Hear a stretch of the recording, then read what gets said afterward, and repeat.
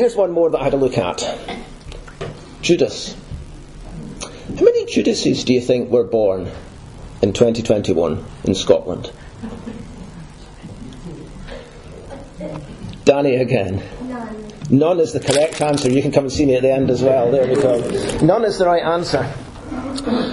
And today we can, as we've looked at this passage, we can kind of see why, can't we? We kind of see why lots of parents want to call their baby Jack or Noah or even Kevin on occasions. Nobody wants to call their baby Judas. And we can see why as we've read the passage, can't we? Let's just get a bit of background here. So, we're reading about the week which started with the triumphal entry of the Lord Jesus into Jerusalem. And it was going to end very shortly with the crucifixion of the Lord Jesus. And the Lord Jesus has been telling his disciples, he's told them, it was earlier on in chapter 26 verse 2, that he is going to be delivered up, to be crucified. And the chief priests and the elders, they are plotting. They want to arrest Jesus, but they want to do it quietly. They want to do it by stealth. They want to arrest him and they want to kill him. That's what their plan is, but they're worried there's going to be an uproar. And so they're plotting and they're planning. And against that background, we're about to see the dreadful thing that Judas did. We're going to split our passage into 3 sections this morning. Pretty much just as the paragraphs break down. So verses 14 to 16, we're going to look at Judas agreeing to betray the Lord Jesus. And we're going to ask, for each header, we're going to ask a question. I'm going to ask a question. These are not questions I'm going to ask you to shout the answers out at, but just to reflect on yourselves. And if you do want to chat through your own personal answer to any of these questions, you're more than welcome to grab me at the end and say, look, can we chat about these things? They're 3 fairly pointed questions, and I'm not setting out to offend this morning, but we do need to reflect ourselves on these. The first question we're going to look at, as we look at Judas agreeing to betray Jesus from verses 14 to 16, is the question, is the Lord Jesus precious to you? Is the Lord Jesus precious to you? So we go into this section from verses 14 to 16 as Judas agrees to betray Jesus. We read about Judas Iscariot, as he's known. One of the 12, one of those people who had kept company with the Lord Jesus. We've heard of him before because Matthew, much earlier on in his Gospel, lists the 12 disciples whom the Lord Jesus called. And he refers to Judas as Judas Iscariot, who betrayed him. In fact, the Lord Jesus had previously referred to the fact that one of those 12, he didn't say which one at that point, but it's identified for us in John 6 and verse 70. Jesus said, did I not choose you, the 12, and yet one of you is a devil? And John says he spoke of Judas, the son of Simon Iscariot, for he, one of the 12, was going to betray him. And then we've actually, just earlier in this, just a few days previously, we've seen Judas speaking out. And it's a passage that's recorded for us in John chapter 12. And here's what happened there. Mary, someone who loves the Lord Jesus very much, she takes a pound of expensive ointment and she anoints the feet of Jesus and she wipes his feet with her hair in a tremendous act of devotion, an outpouring of her love for the Lord Jesus. And that was just a few days before what we're reading of just now. What was Judas's reaction? Judas was indignant. He says, why was this ointment not sold for 300 denarii and given to the poor? That was about a year's wages, basically. So this ointment was very, very expensive, very precious. This was basically about your total earnings for an average worker for a year. That was what that ointment, well, that was Judas's sort of estimation of what that could have sold for. And John lets us into what was really going on in Judas's mind. He says he didn't say that because he cared about the poor, because Judas was a thief. And having charge of the money bag, he used to help himself to what was put into it. So, for Judas, we've already learned, really, that money was his driver. Money really was what he put in place of God. Money was his number one. And when he saw someone pour out this expensive ointment in an act of adoration of the Lord Jesus, he couldn't handle it. He just thought, what a waste of money. That was a year's wages. And he just thought about the money. And we're told that actually he was in charge of the finances, and he had the money bag, and he used to put his hand into it, and he used to help himself and take what he wanted out of it. So that's the background of Judas. And obviously Judas knows that the chief priests and the elders are plotting to kill the Lord Jesus. They want to find a way of getting him and killing him, but they don't want to cause an uproar. And Judas thinks, here's an opportunity. Here's an opportunity for me to make some easy money. And he takes the initiative. He actively goes to them, to the chief priests, verse 14, and says, what will you give me? What will you give me? It's all about the money. What will you give me if I hand Jesus over to you? And the price is negotiated and agreed. 30 pieces of silver. 30 pieces of silver. That was about what a labourer would earn for about 4 months' work. You see the contrast, don't you? Just a few days previously, Mary had lavishly expressed her love of the Lord Jesus with this ointment that was perhaps a year's worth a year's wages. The estimation that Judas and the chief priests had of the worth of the Lord Jesus, much, much lower than that. 30 pieces of silver. It's actually quite significant, this 30 pieces of silver. You see, back in Old Testament times, there were all sorts of laws and rules for how they would conduct themselves. And in Exodus chapter 21 and verse 32, we read of what was to happen if somebody's slave was gored by an ox. So we're reading in a context where slavery was a thing that happened, and if somebody's slave was gored by an ox, then the owner of the ox would give the owner of the slave how much? 30 shekels of silver. 30 shekels of silver, 30 pieces of silver was the price of a slave. And that was what between them Judas and the chief priests agreed was what they thought was the value of the Lord Jesus. That's what they thought he was worth. What a contrast.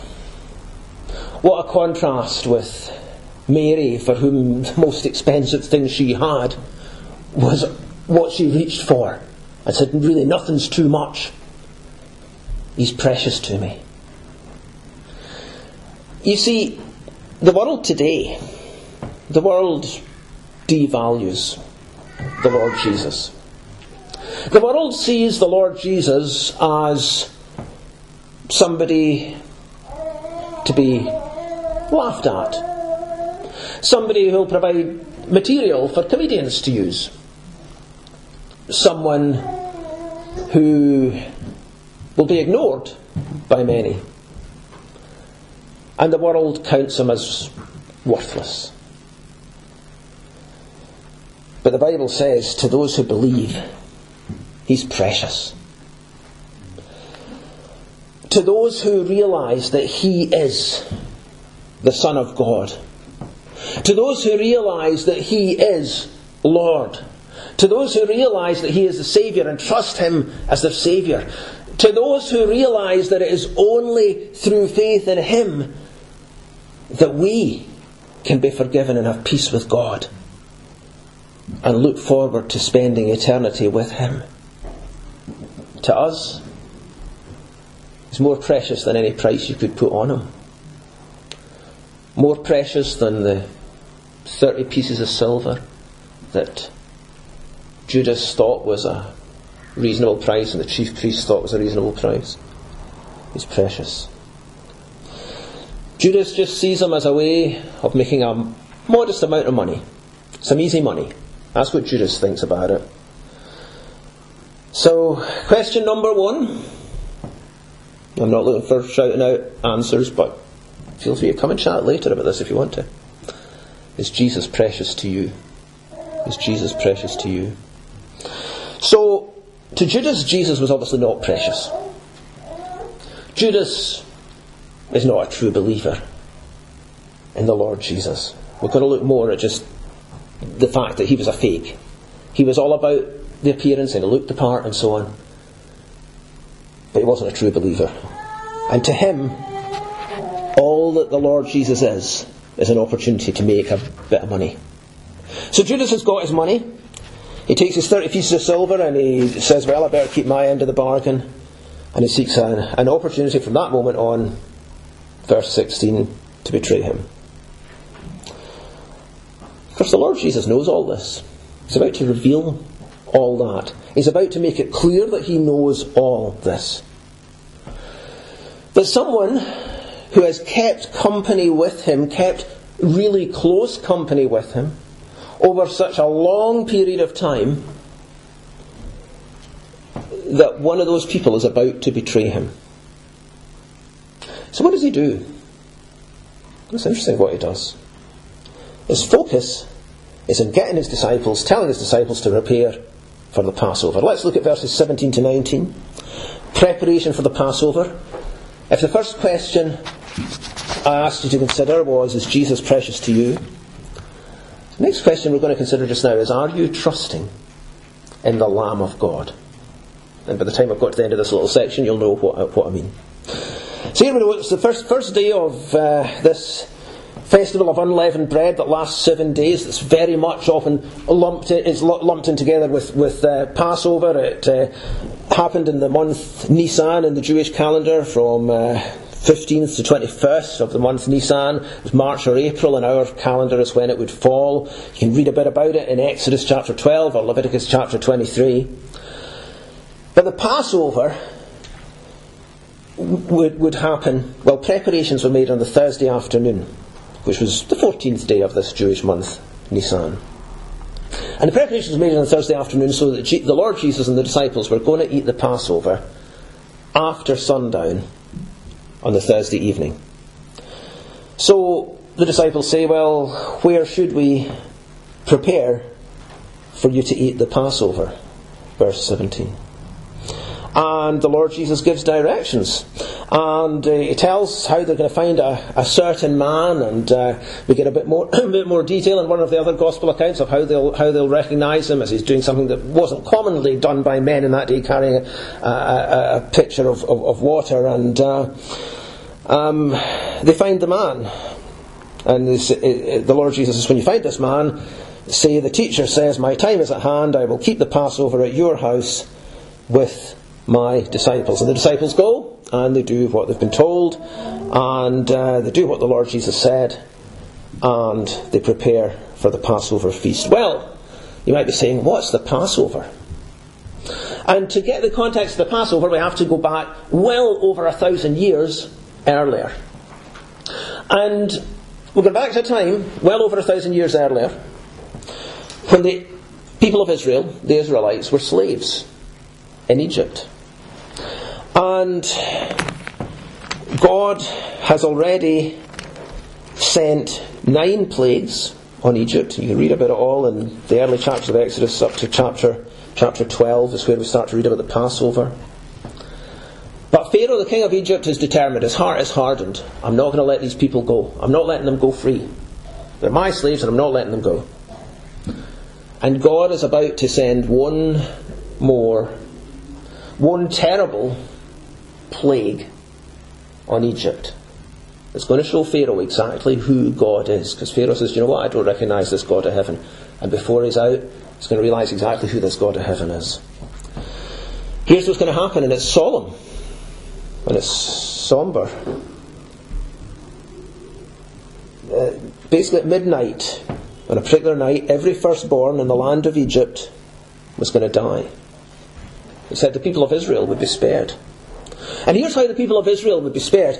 God tells the people of Israel, each household, to take a lamb that's got no blemish, no fault, and they're going to kill it. And they're going to take some of the blood of the lamb and they're going to put it on the doorposts and the lintel above the door of their house. And then they're going to eat that Passover lamb. And that night, the Lord said, I'm going to pass through Egypt. I'm going to strike all the firstborn in the land of Egypt. Every house. Rich to poor and everybody in between. And he says to the people of Israel, he says, here's my assurance for you. When I see the blood of that lamb, on the doorposts, on the lintel, I'll pass over you. No plague will befall you to destroy you. You'll be safe if you're in that house that's covered by the blood. And you know what? From then on, God says to his people, you're going to keep that Passover meal. And you're going to keep on doing it year after year after year. And it's going to be a reminder to you. And it's going to be a reminder to your children, and a way of you telling your children, here's what I did to deliver you from slavery. And you know what? It's always the way of it, but everything that God said would happen did happen. That night, it must have been awful. All the firstborn in the land of Egypt struck down. The people of Israel were spared. And they were free to go, and they were freed from slavery. And they'd been spared from facing the death that had completely engulfed the land. And they were free. I wonder if that reminds you of something. It reminds you of lots of things, doesn't it? Slavery. You see, slavery is a terrible thing. And so often, maybe you've heard someone say, or you've thought it yourself, I feel like I'm enslaved. Enslaved to sin. Can't break free from it. Tried time after time after time. And I can't get rid of it. Or maybe you realise, well, I'm a sinner and God is the holy, righteous God of heaven. And I've sinned against him. And I stand to face his judgment. Is there any way I can be spared having to face the judgment? And then we see the lamb. The Passover lamb. A little picture to us of the one who is the Lamb of God, who takes away the sin of the world. A little picture to us of the Lord Jesus, completely without fault, in every way, the perfect Son of God. And in the New Testament, 1 Corinthians, we read this, chapter 5 and verse 7. Christ, our Passover lamb, has been sacrificed. You see, what happened in Egypt that night was awful. It's a little picture of something that's even more awful than we can ever imagine. And that's what the Lord Jesus,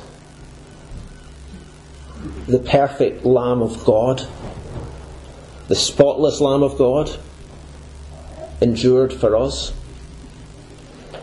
As he gave himself for us, dying on the cross at Calvary for us. I mean, how grateful would the children of Israel be that night for their Passover lamb? How grateful would every firstborn in each of those households be that because of that Passover lamb they were alive and they were free? How grateful should we be?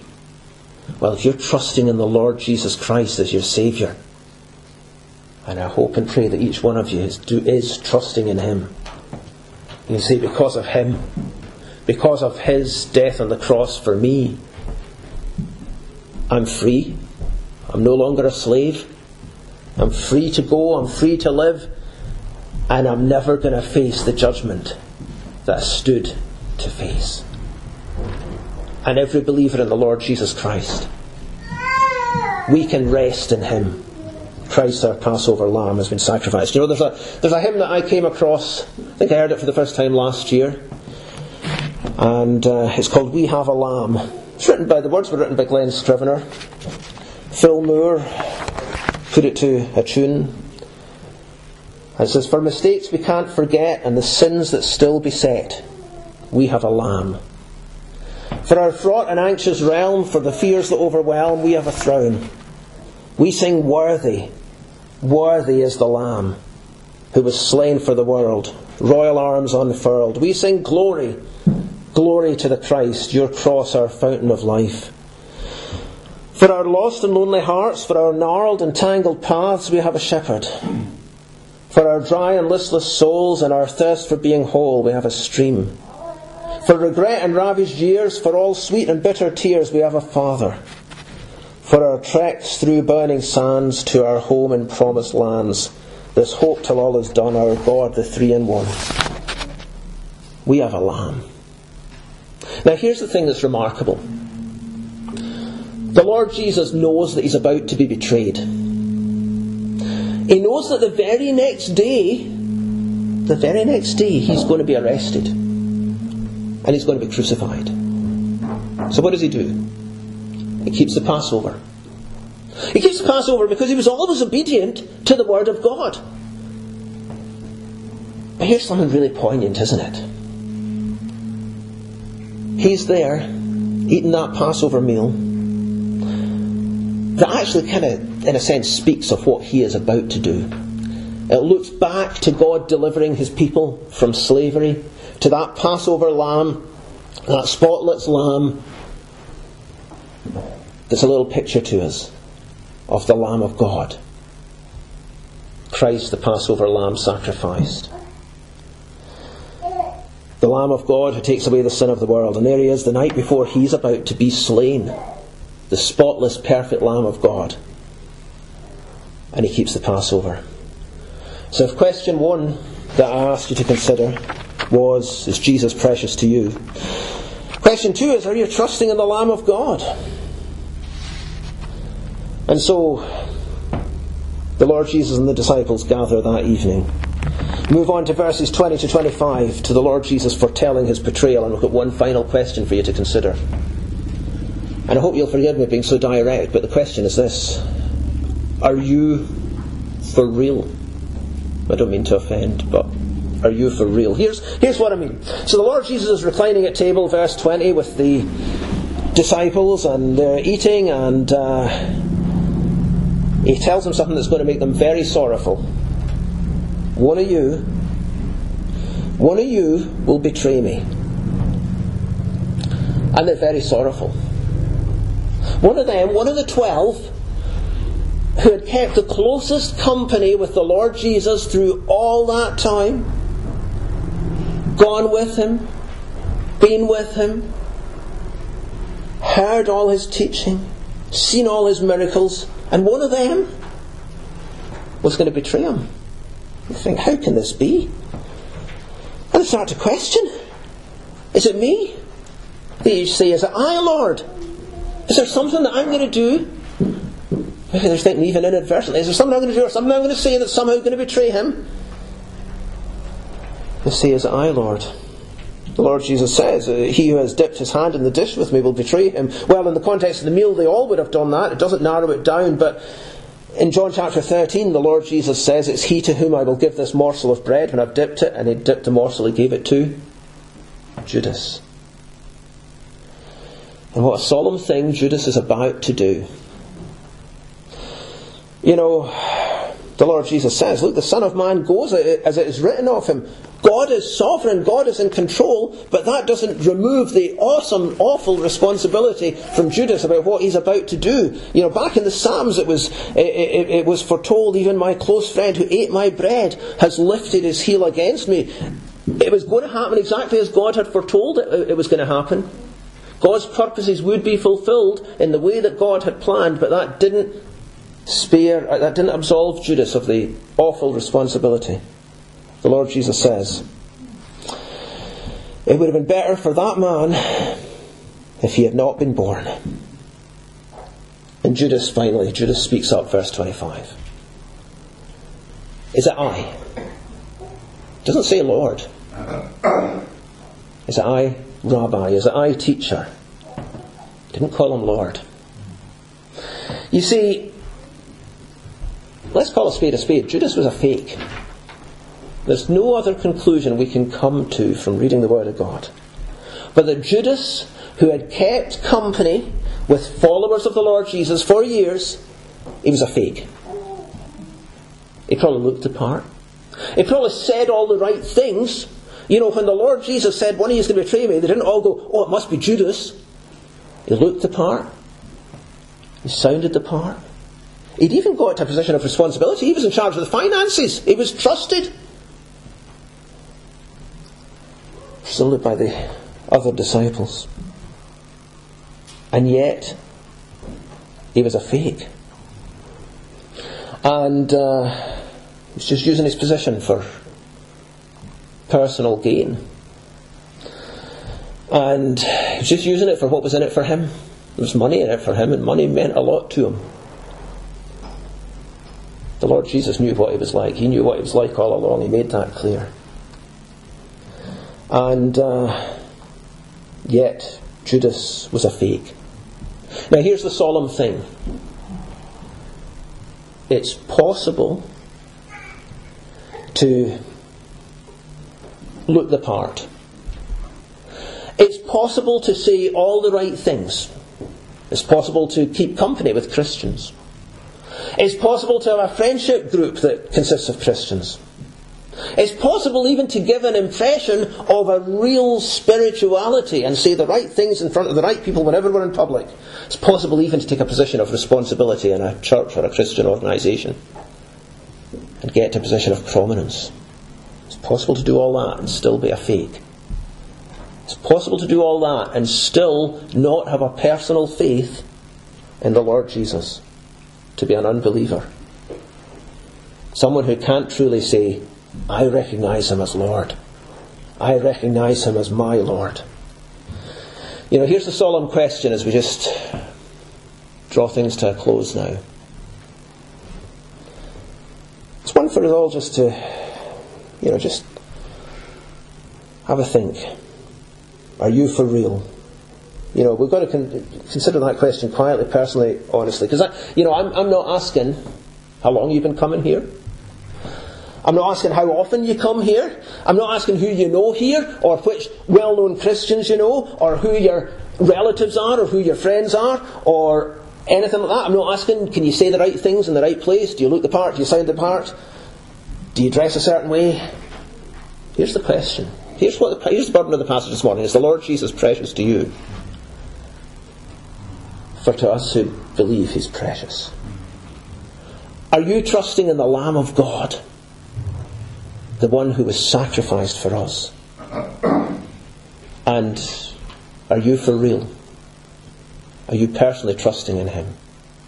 Do you know, if you want to talk about any of these things, I, as always, would love to stick around, and we'll be delighted to stick around and chat more. Because if you're sitting there thinking, well, actually things aren't right. Actually, I don't have that personal faith in the Lord Jesus. You know what? You can turn and trust in Him. You can turn from your sin and you can believe in Him. The one who died. The Lamb of God who takes away the sin of the world. And I'd love to chat more with you about that. Solemn passage. Lots to reflect on. Let's pray. Our Father, we come to a passage like this and we see the solemnity of the issues.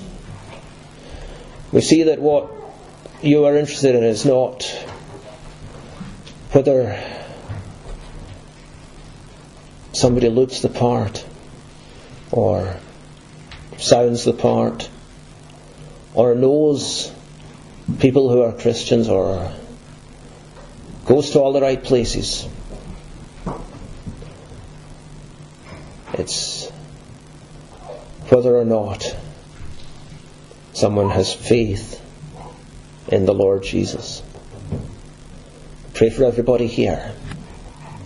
So perhaps just examine their own hearts on this matter. We thank you for the Lamb, the spotless Lamb of God, the Lamb of God who takes away the sin of the world. We thank you that to us who believe He is so precious. May it be that if there is anyone here and they've never come to know the Lord Jesus as their Saviour, that they might just turn to Him, cry out to Him for salvation. Help us just not to get distracted from these matters until things are put right. Give thanks for the Lord Jesus as we pray in His name. Amen.